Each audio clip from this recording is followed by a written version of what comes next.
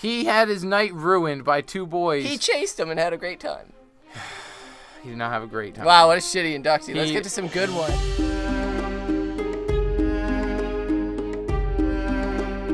Hey everybody, and welcome to another episode of Brotherhood Without Mayonnaise, your favorite full spoiler reread podcast of George R.R. Martin's A Song of Ice and Fire series, reading A Storm of Swords.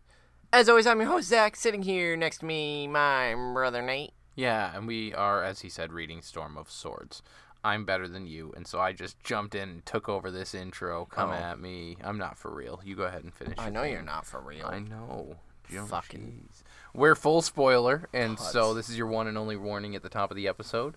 If you joined us last time, we're reading Sansa 1. Sansa 1. And she had a lot going on, man. Poor girl. She's all fucking... Whoa. I mean, really, like, she had I suppose one thing going on. Technically, like, she just went to dinner, but... Yeah, she had an invitation. In her head, in her mind. Right. She had an invitation from Margaery Tyrell to join her for dinner, and Sansa was tripping out about it because she wasn't sure if it was Joffrey, if Margaery had some ill intentions, but she went anyway, escorted by Sir Loras Tyrell, who is just dapper. Sansa loves him, and... I love him. Sansa arrives and has dinner with Margaery and her mother, or grandmother. Grandmother, yeah, and her mother, technically. And her mother. Lady Illyria, as well as some of the cousins and shit. We met Merryweather, Lady Merryweather. And eventually, Olenna gets down to brass tacks. They want to know what kind of person Joffrey is, if he's really as terrible as they've heard, which Sansa confirms for them, and... They say it's a pity, but the wedding will continue, and not to worry about it, because they plan on getting Sansa out of there. And once Margaery and Joffrey are wedded, they will have Olenna bring Sansa to Highgarden to marry Willis. Yeah. And she kind of got the rug pulled out from under her with the Loras versus Willis thing, but... Yeah, she got caught up in it, but I mean, look at him. Who can blame her? Anyway, this episode, we are not reading Sansa, we are reading Johnny Boy. John's first chapter of Storm of Swords. So last we left Jon... Traitor. He fucking killed the half-hand. Yeah, he did. Qhorin's dead. He's dead. Qhorin, of course... made that possible, knowing that they needed a man inside to figure out what the fuck it was that Mance was doing. He did what Dumbledore did when he told Snape to kill him. Yeah, but Mance did it cooler. Way cooler and way before. Qhorin. And yeah, Qhorin tasked... Yeah, right, Qhorin, not Mance. Definitely not Qhorin tasked Jon with live amongst them, eat with them, sleep with them, learn, and figure out what the fuck they're doing, and then... Remember who you are. Right, remember who you are, Simba, and report what you find back to your true brothers. And so Jon did. He put his sword and took a chunk out of Qhorin and killed him, and Ygritte spoke for him and a couple of the others as well, while the Lord of Bones, Rattleshirt, wasn't really having it. And that was where we ended, with Jon heading off with them, and Ygritte revealing that most of the wildlings have already began descending the Milkwater out of the Frostfangs. And so it's days later, but they're there. He's there. And I think this also is to once again mention the chronology that Martin brought up at the start of the book, because we're still on first chapters for people here. I feel as though he intends for this to be lined up with what's happening down in the south at this point. Yeah, I think it's caught up. They're kind of arriving at Mance's camps. Yeah, they see they're picking their way through some scraggly trees and stones, and they see below them at the river valley thousands of campfires, and it's a very welcome sight for Jon, who, as we know, Qhorin wasn't a fan of campfires, because in the north, fire could mean death. Yep, and Ghost is with him, even though he usually tends to keep a distance during the day. Right. But when the moon rose, he would come bounding up beside Jon, which would piss off the dogs that they had with him, but Ghost basically handled that, one of the first interactions, and sent a dog, bloody, yipping, yeah, away. So they don't fuck with him anymore. No issues there. Because that was like the alpha that fucking tried that shit with him. And so Jon is... Well, with the dogs, it was, I think, Longspear who noted that the dogs don't much like that beast of yours, and Jon just thinks that's because... Well, that's later he says that. He's not... No, it was here. It'll be, because it's when he's thinking back of it, isn't it? Is it right then? Yeah, it's right then. Yeah, it's right then. Yeah, because Jon says that Well, they're not. John's not one of them. And, Ghost isn't one of them. And then he thinks on him, I'm all in black. I'm not one of you. Like, I'm amongst the enemies here, with enemies before and behind him. And then we kind of get the wider scope of the group. Ygritte, who's riding just behind him, is wearing Corrin's helm and cloak, because the helm actually didn't fit the original person who took it. And a bunch of the other wildlings have more of his gear, but Rattleshirt had Corrin's bones. Yep, and what's his face? Ebon's head in a sack. And he says they're dead. All dead but me. And I am dead to the world. Dead to the world. And that could be both literal and figurative there from him, because at this point, if he doesn't return to Mormont, they'll just assume he died out there, that he was murdered by wildlings. And even if he does, he was a traitor, and he's so like Jon Snow as he knew himself, the honorable Jon. It's almost how I imagine Ned would feel when he takes on that lie back years ago of Jon, and just this, I'm not the person I was anymore. So he's dead inside, dead to the world. Ygritte and Longspear Rick were tasked with guarding Jon, and Rattleshirt said that he would boil their bones if the crow flies, and at that Ygritte just laughed at him and was like, would you rather spend your time guarding him? And Jon was just like, God damn. Like, even though Rattleshirt is clearly in charge here, they still just fucking give him shit. If you're going to talk shit about the job we're doing, then do it yourself, motherfucker. So Rattleshirt tells Jon that you may have fooled the others, but you won't fool Mance. He'll be glad, and then when Mance is done doing whatever he does, he'll be glad to make a cloak of Ghost. Yeah. Which we've already said that just is an immediate, you're on the shit list. So sorry, Rattleshirt. You're on the shit list. You're on the shit list. That night, Ygritte kind of consoles Jon with saying, Mance is going to let you in because you killed Corrin, which I think is very... She also says that you won't be the first that Mance is taken over. Right, the first crow that's flown. an interesting, I think, little point there. Yeah. That Mance maybe has a soft spot for these, and is that Corrin's in? It's not like he's been down here or up here for long, right. Like been the king in the north. I mean, or king above the north of the wall. It's been a bit of time, but it's not like it's been hundreds and thousands of years. Right. I mean, Ned Stark was Lord of Winterfell when he was still manning the wall. Right. Yeah. And so, I just think that's interesting. Yeah, I thought the whole her coming to him, and Jon asks, well, if I'm truly free, will I be free to leave? And she's like, sure you will, and we'll be free to kill you. It is dangerous being free, but most come to like the taste of it. You'll see. And she kind of does some great little hand placement here. Yeah, and the just thigh. Starts priming him for what's to come. And Jon, Jon, just thinks, I will see and hear and learn, and then I'll carry word back to the wall. And he goes over Corrin's last order for him, and the whole death. That's the whole point of Corrin's death. And that at this point they kind of leave the woods from. Joking. Good, go die quietly though. Like, I'm trying to have a podcast here, and you're over here dying in the corner.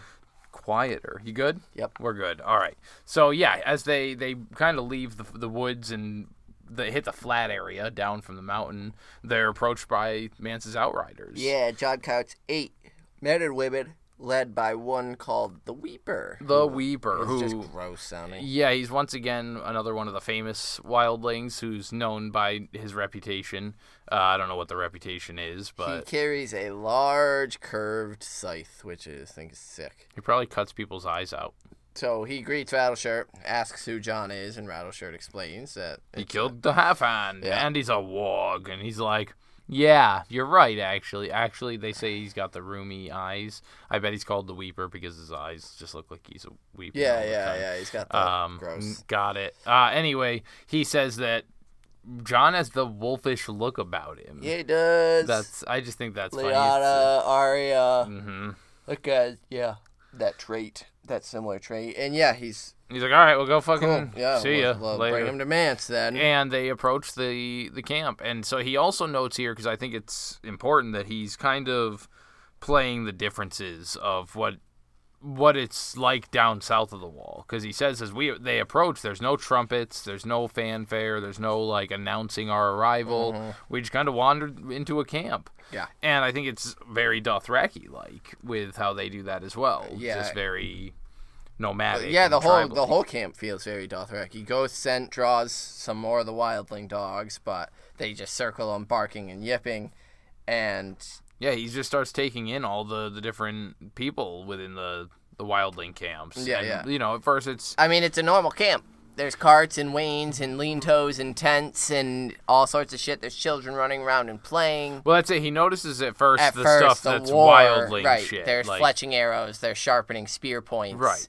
And then he starts. So to the come people upon, on the edges, Right. on the outsides, on so the defenses. they he- definitely do have a type of defense, even though it's not the kind he's used to, and it's much lighter. It's a different kind. Yeah, you put the innocent and the women, children the women that don't fight, the men that don't fight, whatever, in the center of the camp, and those who are more willing to and wanting to fight, put them on the outskirts. And so yeah, it makes sense. The further in they travel, the more. Yeah, seeing the women fletching arrows, he just thinks arrows for my brothers, arrows for the people of Winterfell, of Deepwood Motte, of Last Hearth, arrows for the North.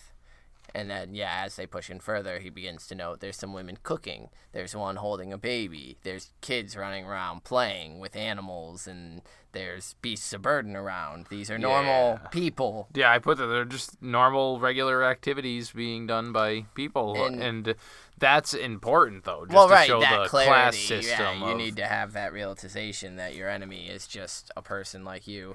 And yeah, they come to a clearing surrounded by some I lost my place.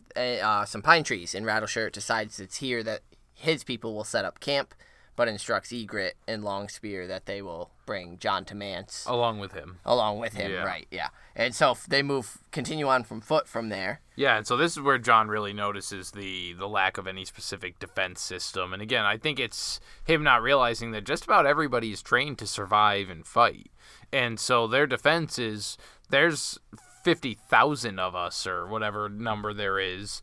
We're all going to attack you. All of us. Fuck you. Yeah, but I do think he's got the right of it. He definitely has the right He idea. notes that there's no discipline. It seems as if each village or clan just stopped where they would, and he thinks back to something Ned Stark told him, because he thinks wildlings have the numbers, but the Night's Watch has the discipline. Yes. And discipline beats numbers 9 times out of 10, his father once told him. And so it really does come down to that. And I think it's interesting that he's looking at all this stuff now, because it'll definitely come into play when he's bringing those numbers onto his side. He knows that the wildlings have numbers. I want them on my side. Let's give them a little bit of discipline. We're going to give them freedom, safety, and hope. I mean, they're going to treat them like second-class citizens, because people are apparently racist, I guess, because look at all the fucking terrible people. But yeah, like, so I think him evaluating that, seeing what their flaws and weaknesses are now as their quote-unquote enemy, because he's still 100% in that mindset. He hasn't quite fallen into operative mode just yet. Yeah. And so he's going to take that into account now and then be able to utilize it to enhance those weaknesses. It's also an interesting discussion of, is that the case though? Like, I'm curious what would happen if the Night's Watch swept down on this entire encampment. Would the fact that they train women to fight aid them? That they actually have more numbers than people think? Or I'd be curious to see the way it went. I think it would also depend on the actual numbers. I think the numbers that well, we all know Martin's a little fast and loose with actual numbers. I think that the size of the Night's Watch party that Mormont's commanding and planning to attack these with, technically, I think that it would start well, but in the end, I think the wildlings would overrun them.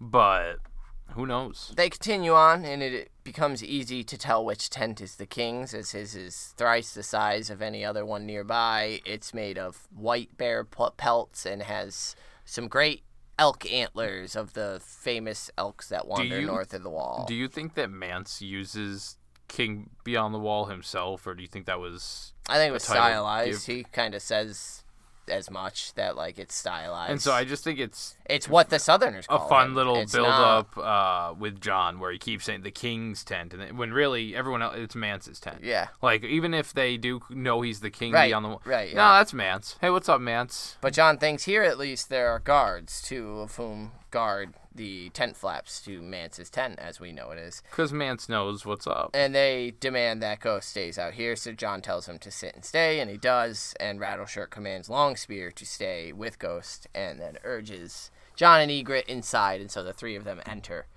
And the inside of the tent is hot and smoky, as there are 4 braziers with peat burning, making it very smoky inside.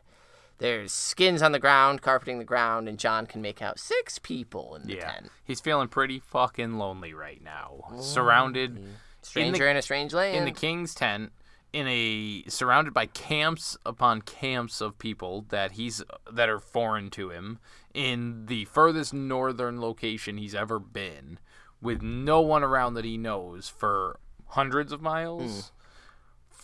Fuck. Oh, yeah, man. Dressed in the enemy's garb. He's an alien And here. So yeah, I mean, very quickly he spots a dark young man, a pretty blonde woman sharing a horn of mead. A pregnant woman stood cooking at a brazier, and a gray-haired man in a tattered red and black cloak was singing and playing a lute.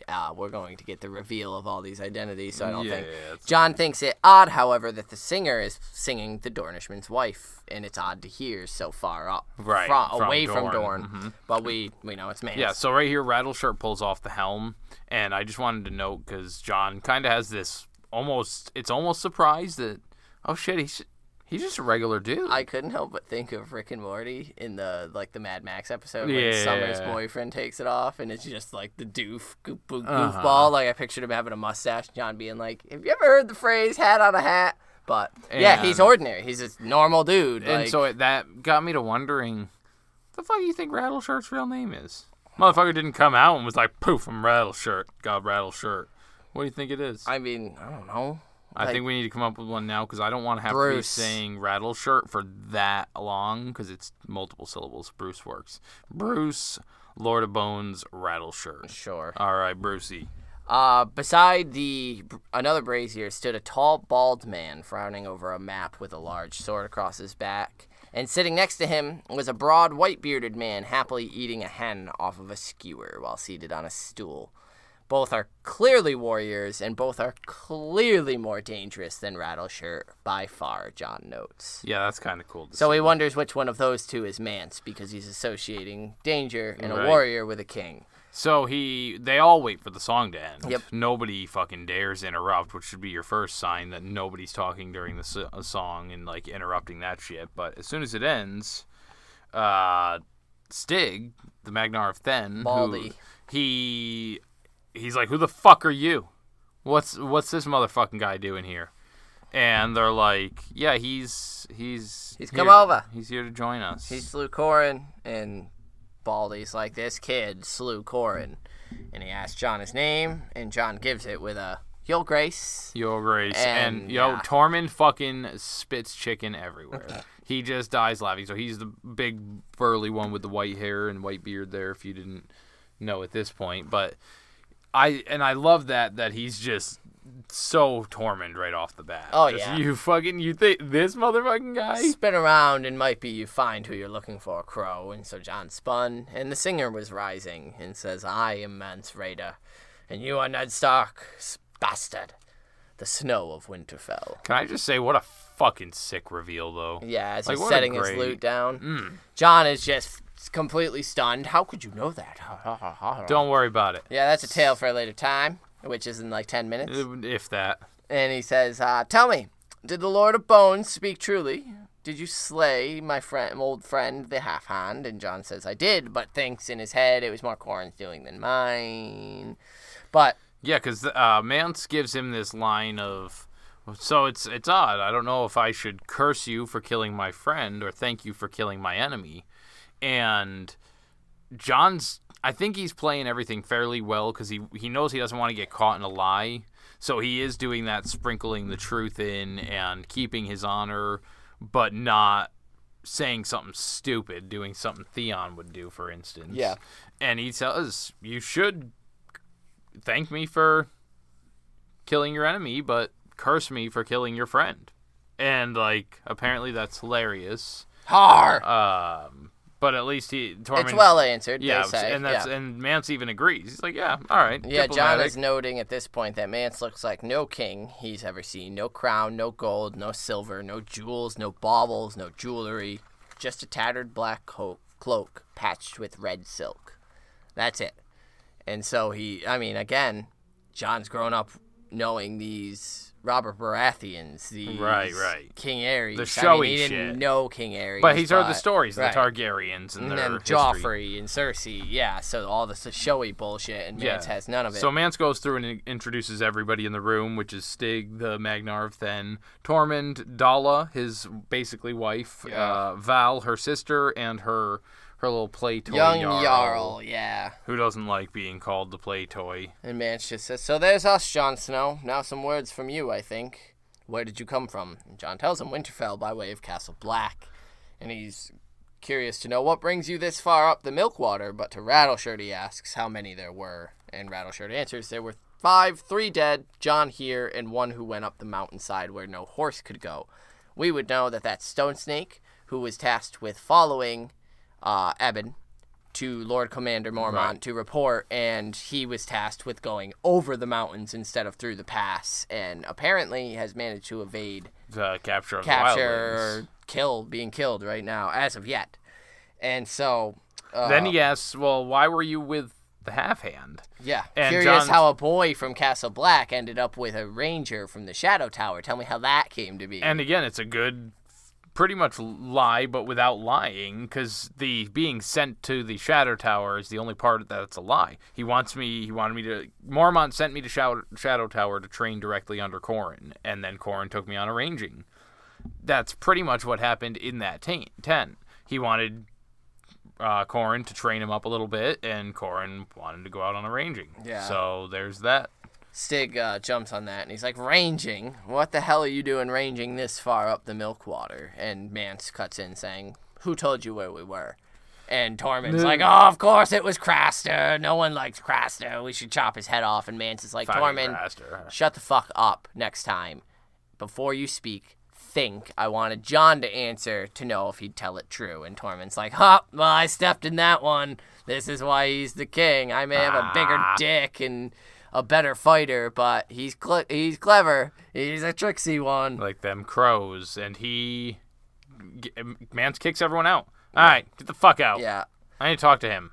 And I like it because Tormund goes, what, me as well? And Mance goes, no, you especially. You especially. Get the fuck out, Tormund. Everyone leaves but Dalla, and Mance tells Jon to sit if he'd like and asks if he's hungry, and he's like, fuck yeah. And he's like, yeah, it looks like Tormund left us 2 birds, so... the king poured the ale himself. Yes. As Dalla cut up some of the birds and brought them each over a half, which is just, again, an interesting... This is very just not what you come to expect when you think of a king at this point after what we've seen ourselves. And we're being introduced right now to guest right again. We're about to start getting beat over the fucking head with it. And so yeah, Mance basically tells Jon, I know crows are tricksy birds, but I was a crow while you were fucking basically no bigger than that babe in Dalla's belly, so don't try any bullshit with me. You got it, good. And Jon's like, cool, I can deal with that. And he says, have you puzzled it out yet? Have you figured out how I've seen you? How it is Twice. I've seen you? 2 times. 2 times. And Jon kind of gets when you were a brother of the Night's Watch, and he's like, you got it. Hey. Ding ding ding ding. I was all in black. You were just a boy. I rode escort to old Lord Commander Korgel. When he went to see your Lord Father at Winterfell. Walking the walls, I came upon you and your brother Robb. You had a mountain of snow piled above the gate, just waiting for some likely unsuspecting person to pass underneath. Now... Jon remembers this as just the brother on the wall, like that and I think that's funny that it's on the wall that they're doing this. On the walls. And he says, I remember that. You promised you would never tell anyone. You swore not to tell, and I kept my vow. That one, at least. Until now. Fuck, that's cool. Like, that's just a cool... Like, nobody's ever heard that story. until right now to the person who was also involved in that story. And then all of a sudden it's like, oh shit, I remember that. Yeah. And he's like, do you know the second time? And he's like, nah. When Robert came up. What? No. Yeah, it's the insert mind-blown gif here. Now, I think the most outstanding and outrageously impressive part about this is that he did make it down in time after being notified. So he hears word that Robert's going north. So he breaks it down how he does. John's flabbergasted, and he's like, "That can't be so." And Mance is like, "It is so. Your father sent word to Benjen that Robert was coming, and he was feasting him. And there is more talk between the wildlings and the free folk than one might think." There's more talk between the Night's Watch and the Free Folk. The wildlings. God damn it, Zach. Then I am off it tonight. Yeah, the Night's Watch and the Free Folk than one might think. Which is who? Who's informing? Who the fuck Who's is the rat? informing? Do you think it's any of the people that are planning the mutiny? Do you think it's Benjen? Do you think it's Benjen? Whoa, that's wild. Like, that was the part of this story that stood out as the weirdest to me. Well, dude, because Mance even explains it away. He had plenty of time to get there because Robert was taking his sweet ass fucking time, eating and feasting at every place along the way, and Cersei wasn't going to push. So I believe the time. My question is, how the fuck did he get this information? This is not... Rangers wouldn't be talking, well, did you hear the king's coming to Winterfell? Like, sure they would. Would they, though? Yeah. You think? Because they don't do anything. Like, Winterfell isn't Castle Black. I mean, Benjen's going. Cool. But, like... But it's just the king's coming north. The king hasn't come north in that long. That news is going to go around Castle Black. We saw the news that travels with Jon. Every piece of fucking news. Everybody knew Jon's business. Even though it was only Samwell Tarly who knew the shit. I absolutely think that the Rangers would be talking around dinner about this stupid fat fuck. I guess the Rangers would be talking about it. What wildling is interrogating to get this information? Well, if it's not, it might not. It's which ranger. Well, that's what I mean. Giving information, right, is going out and sending letters, or do you think it's? That's why I'm asking. Do you think if it's Chet, like he's got access to? He had access to Ravens. And he wasn't pissed then. But he was a pissy, shitty person. But he was content in his role. I don't know that he's content at Castle he was Black, content. though. He was content there with Aemon. So somebody that has access to Ravens, I would imagine. See, I could see it being someone with a not nefarious purpose. Is why I say Benjen, like someone who knows that the wildlings aren't bad folk. My only thing is that I think that Mance did mention that he knew Benjen, but they weren't friends, and like not that would make sense. Right. But I could definitely I feel like I could see Benjen keeping him informed, like, hey, there's shit going down south, so we're not getting help for this crap that's happening in the north. I could absolutely see Benjen doing that. I just don't know that they were close enough for them to have formed a relationship like that, to where he would be willing to do that. So I don't think it was Benjen passing along the information, but who the fuck knows, man? So word reached Mance, and he set off, heading south, and Jon's like, but the wall. Yeah, I climbed it. One person can make it up the wall. The wall can stop an army. It can't stop one man. So once he did that, he made his way south through the Gift and bought a horse. We also learned through those chapters in Game of Thrones that this was a very slow-moving process for the king riding north because of Cersei's carriage. And I think he said it was about a month before he reached Winterfell. He managed to join Robert's company, riding back up from the south, back up to Winterfell, and playing his way as a bard and making his it into his the loot fucking... gave him easy acceptance in, because free riders are known to join the king's retinue on journeys because they're looking to be paid by the king. Right. And so no one questioned it. The night that your father feasted King Robert, I ate of his meat and drank of his meat and drank of his mead and had a look at the Kingslayer and Imp and made passing note of Lord Eddard's children. Yeah, and so Jon even mentions he would have killed you if you were Jon straight up is like, Bale the Bard. You're Bale the Bard. And which we did the same thing, I think, when we heard Bale the Bard. We drew and he says the same shit, inspired by. It'd be cool, but, not actually. I didn't take any of your sisters. I mean, basically, it's Mance Raiders based on a true story movie of Bale the Bard's thing. He took some creative liberties with it, but he didn't steal any of Jon's sisters, as Mance recalls. Yeah, and so he mentions the guest right here about how, and I think he's absolutely right. If Ned had to behead him, he would have waited till the next day, at least. I can't believe we're already getting guest right. So, like, well, we were getting it last. Right, but this right. is where I think it's really heavy because he says that it's a sacred thing. Not only does he say that, like, oh yeah, I ate of your father's food, he gestures before Jon, like, I got you with it too. Like, because Jon's been eating. And I think he brings it up, is that right here? Yeah, that's right here where he tells him, you're safe at my hand, you know.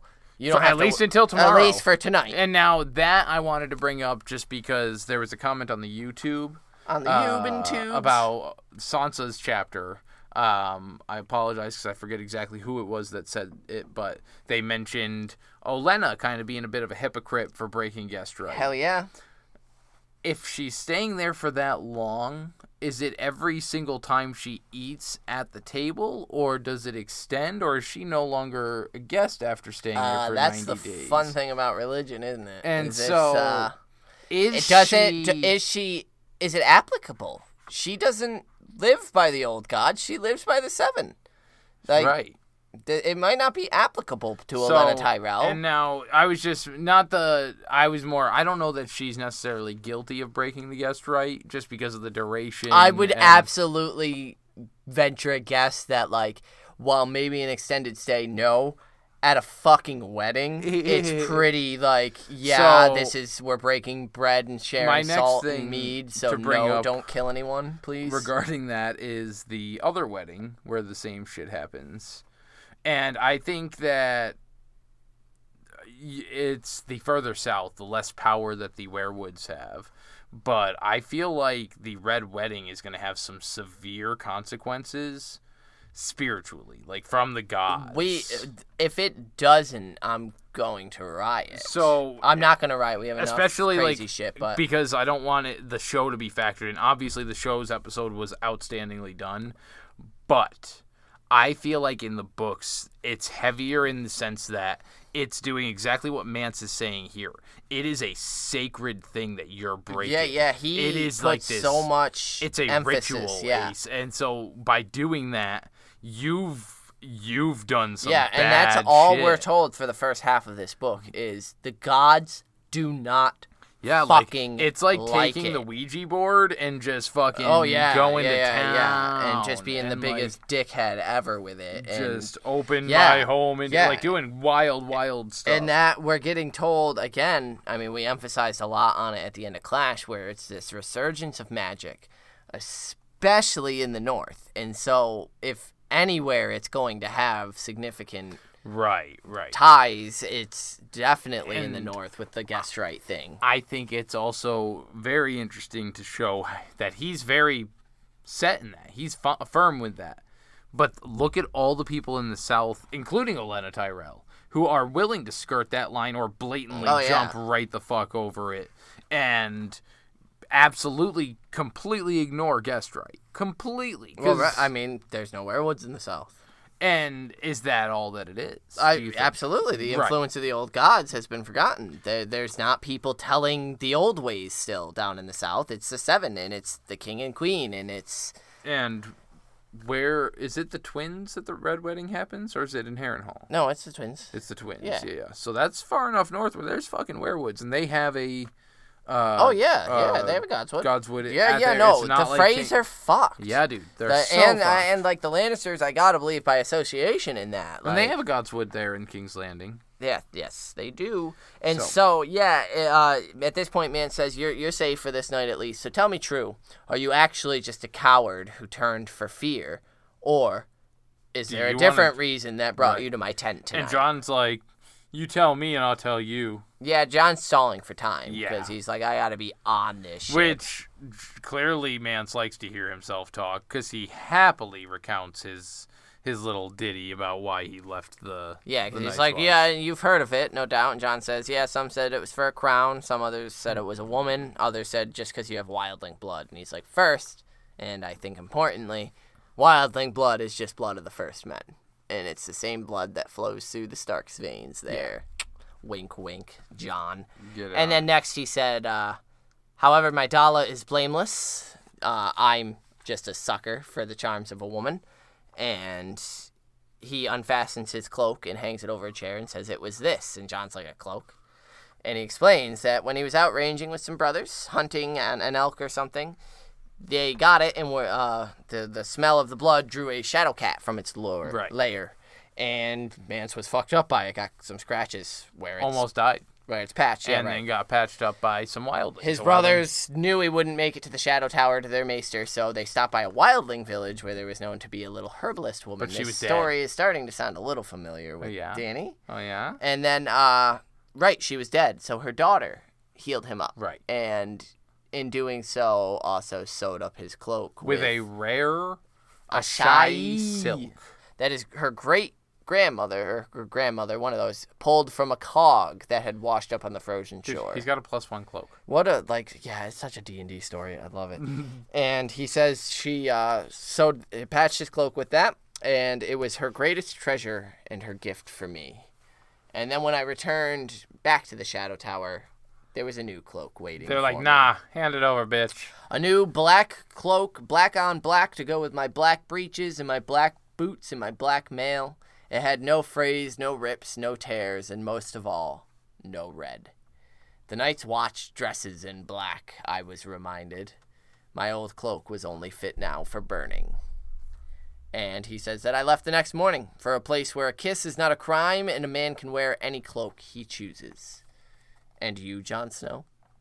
And he's like, all right, there's only one way I can go about this. That is believable. That I can tell. And he goes... And it's smart, because so he ties good. it back to something Mance has seen. It has also witnessed. Right, and it also just really made me think of Tyrion, because Tyrion and Jon talked that Wear it night. like armor. And and so he tells him, you say that you saw that night, that you were there at my father's castle. And I was. He goes, then you saw the queen and the king and the prince, Joffrey and his brother and sister, and my sisters and brothers all sitting up there on the high table eating dinner. Yes, I saw it. I remember.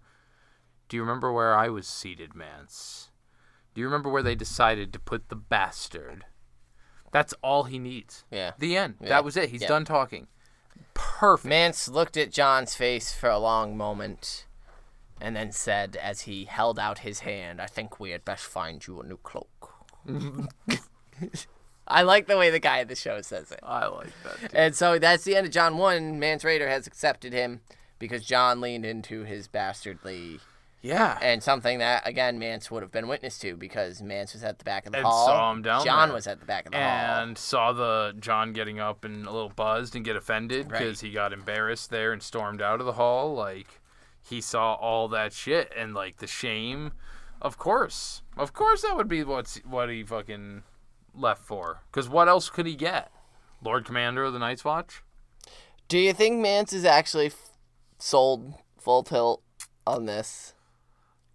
Do you think he believes that Jon is fully just fuck it all? I think that Jon is young enough where it's almost believable that he couldn't be old enough to have that mindset. A double agent, to be that, like, it's much easier for him to be believed to be Theon than to be Jon, this Ned double Stark. Agent Ned Stark. It's easier to be Theon than Ned Stark. Right. And actually, so, that's just... That's a fact. It's exactly. Easier to be Theon than it's it is easy to be Ned fucking Stark. make the worst decisions that are the easiest decisions. For you at that time. And so absolutely I think that it's easy for Mance to fall into believing this kid. Yeah, I still struggle with I just don't know whether or not Mance Rayder knows. I think Mance is wise enough to not be bold. Okay, best friend, you want to sleep in my tent? We can do marshmallows and I'll go to sleep, and there's a sword right there. Feel free to swing it around while I'm sleeping. Like, he's not going to turn his back to him. But I think that he's confident Jon is on their side at this point. Yeah, it's good stuff. Anyway, I think we should convene our small council, get some inductees read. Yeah. Alrighty.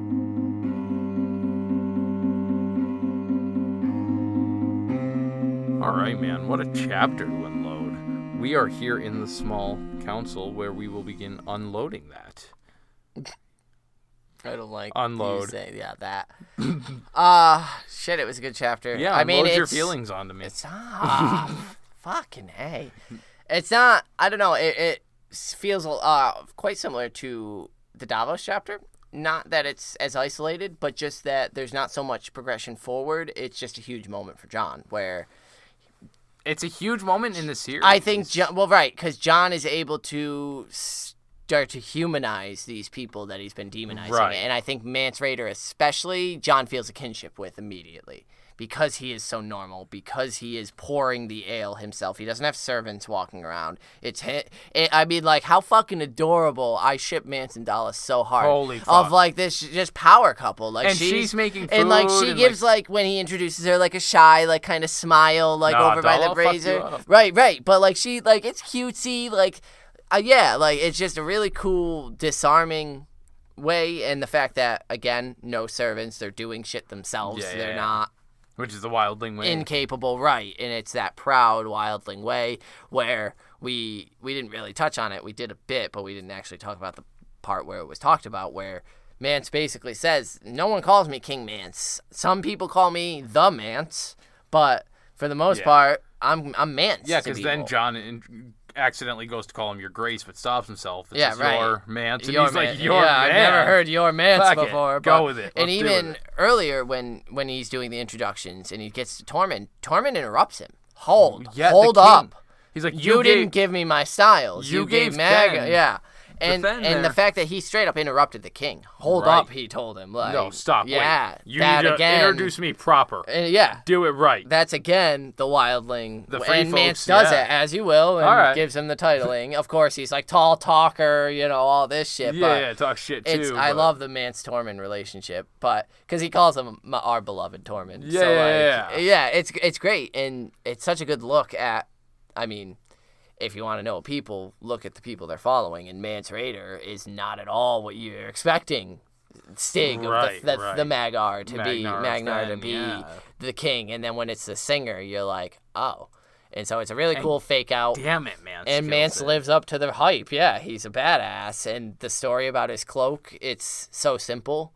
Like, the woman who saved his life, who gave it to him as a gift. Yeah. And then when he was told basically you have to burn it, and that was enough for him to be like, no, like, this is a beautiful thing that this woman gave me. I'm not burning it just because you all want to dress together in uniform. Yeah, you want to emo out. Conformists! So do you have an inductee? Yeah, mine is going to, probably for the last time in the Brotherhood, is Qhorin. Qhorin Half-Hand. Dun, dun. Because I really liked Mance's respect for him when he was told first, he said the Shadow Tower will never again seem as formidable. And there's a sadness in his voice. Yeah, dude. He knows Qhorin's a good man. He knows Qhorin's a good fighter. Like, they just ended up on opposite sides of the war because of ideology. Yeah, it's and very Professor X and fucking it's that, damn, like a really good soldier, a really loyal man has fallen today, and the other side's weaker for it, but should I be happy because he was a good man and a friend? And I really like the respect. It reminds me a lot of when Mance and Jon toast together. Well, I was going to say just how intimidating it must be, because Jon also had a conversation with Qhorin about Mance, and Mance not being a bad guy, right. Being a level-headed, clear thinker. Like, Qhorin was giving him his respect, and so I definitely think that they have similar virtues and values, and like they're just similar on different thinking. Sides, yeah. And so it makes it, like I said, that much more intimidating for Jon to be staring at Mance Rayder. Mance Rayder? I don't know why his name just sounded so weird to me when I said that, like it was incorrect. Anyway, though, it's staring him down, knowing, like, not only are you the king of the wildlings, basically, you were a friend of Qhorin Half-Hand. You were a crow. And so, yeah, it's just it's super interesting that the king of the wildlings was a man of the Night's Watch. It wasn't a wildling. Right. It wasn't some pure blood bullshit that the southern kingdoms would worry about. The wildlings saw a man who came up and wanted to be free and were like, he knows what he's doing, I'm going to follow that. It wasn't bloodline. It wasn't, he's not one of us. It was, okay, we'll follow him. And so it's such a good peek into the wildling society as a whole. So Qhorin, for the respect that he garnered among all of them, even among their king. Right. Cool. Yours? So, many years ago, there was a night when a younger Mance Raider was walking along the walls of Winterfell and he came across two boys playing with snow, preparing to dump that snow down onto some poor passerby. Oh my God. I am inducting that poor passerby, whomever he may have been. We know who it was. It was Fat Tom. It was Fat Tom. John tells us. And so it's Fat Tom is my inductee. Cause that Wow, poor read guy, the fucking chapter. Whoa. I have his name written down as my inductee. You just said whoever that guy was. So? It was Fat Tom. Well, I was gonna. You cut me off. Maybe I was gonna say it afterwards. Oh, you were trying to do a joke? You know. Ooh. Cut me off. He killed the Didn't land. punchline. It didn't land. Well, that's because you cut It off. didn't You cut the land. punchline. It didn't land. Anyway, Fat Tom's my inductee because fuck you, Zach. He didn't do anything. He had his night ruined by two boys. He chased him and had a great time. He did not have a great time. Wow, what a shitty inductee. Let's get to some good ones. Whoa. Anyway, we got 3 for you today from you listeners. 2 for previous chapters, but we'll get to these ones first. Karen wrote us in, and for John Wood said, and John one Wood? John. Yeah. Oh no, you're gonna shit all over my inductee. I'm calling you out for fucking everything. You're now. interrupting Karen's inductee. Oh. For John 1 and one white dire wolf with a little heart emoji. Dead, all dead but me, and I am dead to the world. My poor emo John. He feels so alone, and no wonder. He had to kill a guy he looked up to as a hero, and trying to follow this hero's orders, but it feels like oath-breaking to him. Like Ned Stark said, his blood runs through John's veins whether or not he is actually his father, and he has Ned's honor almost to a fault. Also, can we talk about how amazing George is at describing the world around John? It's just breathtaking. And how he describes the ways of the wildlings and just how uncomfortable John is with the whole situation. While he is a man grown and a brother of the Night's Watch, he is still so nervous to meet Mance and even mistakes Tormund for him, lol. I think he meant Stig for him. On a separate note, I was not a huge fan of Ygritte, my first read-through, but I've really come around this time. She's lust-struck, but not desperate. I just like her more. Inductee, my heart says Ghost or Tormund, but I have to go with Mance Raider. He sized John up right away, took him off his guard by having already seen him, and is just an overall badass. Yeah. Thank you, Karen. Thanks, Karen. So the next inductee we've got is from across the seas over in France from our friend Julian. Julian says, "Hey, amigos. As you caught up with the episodes, I am back at reading A Song of Ice and Fire. In between, I took time to read a book from the Witcher series, which was really cool." Ooh. Nice. I haven't read those yet. I haven't either. I've got them on my Amazon shopping cart, I think, because I wanted to read them at some point. So that's cool. So, first chapter on John amongst the wildlings. So glad to have met Bookmance. I was amazed by the story of how he was present at the Winterfell banquet for King Bobby. Genius. As for my inductee, I'm going to go with a special direction, inducting months before he's born, the baby to come of Kit Harington and his wife Rose Leslie. They made a nice couple on screen. I'm sure they are a great couple IRL. A Game of Thrones, baby. Into the Brotherhood before he's even born. Magic has awakened. Have a good one. Valar Baby Eris. Word. We'll take a baby before he's born. Pre-baby and the babies get the... And, you know, I bet it's going to be a fucking beautiful baby. You've seen those two people? Jesus Christ. I'm like, I didn't know they were having. Yeah, I didn't either. That seems to be. Yeah, like I don't, like, a great inductee, loved Awesome. it, but I don't really, like, follow celebrity stuff. Yeah, especially once I they're hate that out of tabloidy shows, stuff, so so- that's great for them. Congratulations, love having that And inductee. I can't wait to meet it when it's born Right, and when able it to just, join the Brotherhood. I guess, just pops up and shows up here one day. Thank you, So- Julian. We did get an inductee for 2 inductees actually for previous episodes from a new listener that So we we're wanted going to to get read. those caught up. Yeah, now. and this is from Corey. He says, "Hey guys, I haven't listened to Davos 1 yet, but my inductee is Melisandre. Davos' hatred toward the Red Woman gives him the strength to crawl out of the cave with his lonely boot and hailed the passing ship. Yeah, and then for Sansa 1, his inductees are the twins, Eric and Eric, left and right.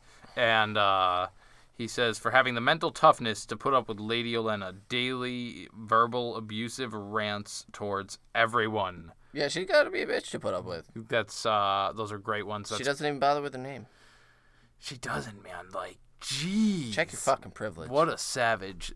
Signed off, Corey from the Dreadfort. Corey. Ooh, Corey in the North. Normally All we right, don't buddy. accept. We shoot down those ravens, but I guess we'll make some exceptions. Hey, man, Dreadfort's Thank cool. you. Keep writing How's in. the vampire, Bruce? Bolton. He's from Dreadfort. I'm aware of where he's from. He's not a fucking vampire. Oh, that's why you're Thank getting you, mad. Corey, Thanks, for Corey. your write-in. Hopefully you continue to do so. Get us some more inductees. Thank you, Julian. Thank you, Karen. If you would like to write us in the way Corey, Julian, and Karen have done, or any other way, Nate's going to tell you how without You son of a bitch. mentioning any vampirism. Oh my God! You can't. You're such a jerk. You can email us at withoutmannersbrotherhood@gmail.com. It's vampire free. You can go to our Twitter. I'm on Twitter @mannerswithout. There's extra garlic, so no vampires. Zach is on Twitter @carstark92. He's a fucking jerk, and so his profile says no vampires. We have an Instagram. There's no vampire pictures or mentions. This is the month of Halloween. There should be some kind of... Spooky, scary skeletons, I'm all for. Instagram is my Twitter @mannerswithout, and then we have our Patreon, patreon.com/I still don't have any fucking vampires. Patreon.com/withoutmanners. You're a jerk tonight. What's our Facebook, Zach? How do you find our Facebook, Zach? Oh, you don't know? Go to Facebook. There's a little search bar. Look up Brotherhood Without Manners. Facebook.com/brotherhoodpodcast. Guess what? There's no fucking vampires there either. There's going to be. I'm going to just, when you're asleep one of these nights, just change everything to vampires. It's not even vampires. Bruce I hate. Bolton It's, vampires. There you go. And it's going to be so good because he's a vampire. Thank you, Corey, for the vampire stuff. I appreciate He it. just signed off Corey from the Dreadfort. He did not say shit about fucking vampires. That was all you. Corey gets Don't it. Don't you dare. So send us your inductees for the next chapter we're reading, which will be, Danny? Daenerys one. Oof, that's going to be sweet. Yeah, we got dragons on a boat. That'll be cool. We got Arstan Whitesbeard. Whitesbeard. Yeah. Barry the Bold And is Strong back. Belwas with and his Strong big Belwas. belly. So get us those inductees. You can listen to me go on all drone-like about what they It's are. pretty awful. Well, let me talk about fucking Bruce Bolton being a vampire next time. That's worse. We'll catch you on the next episode. Valor to Harris! Peace.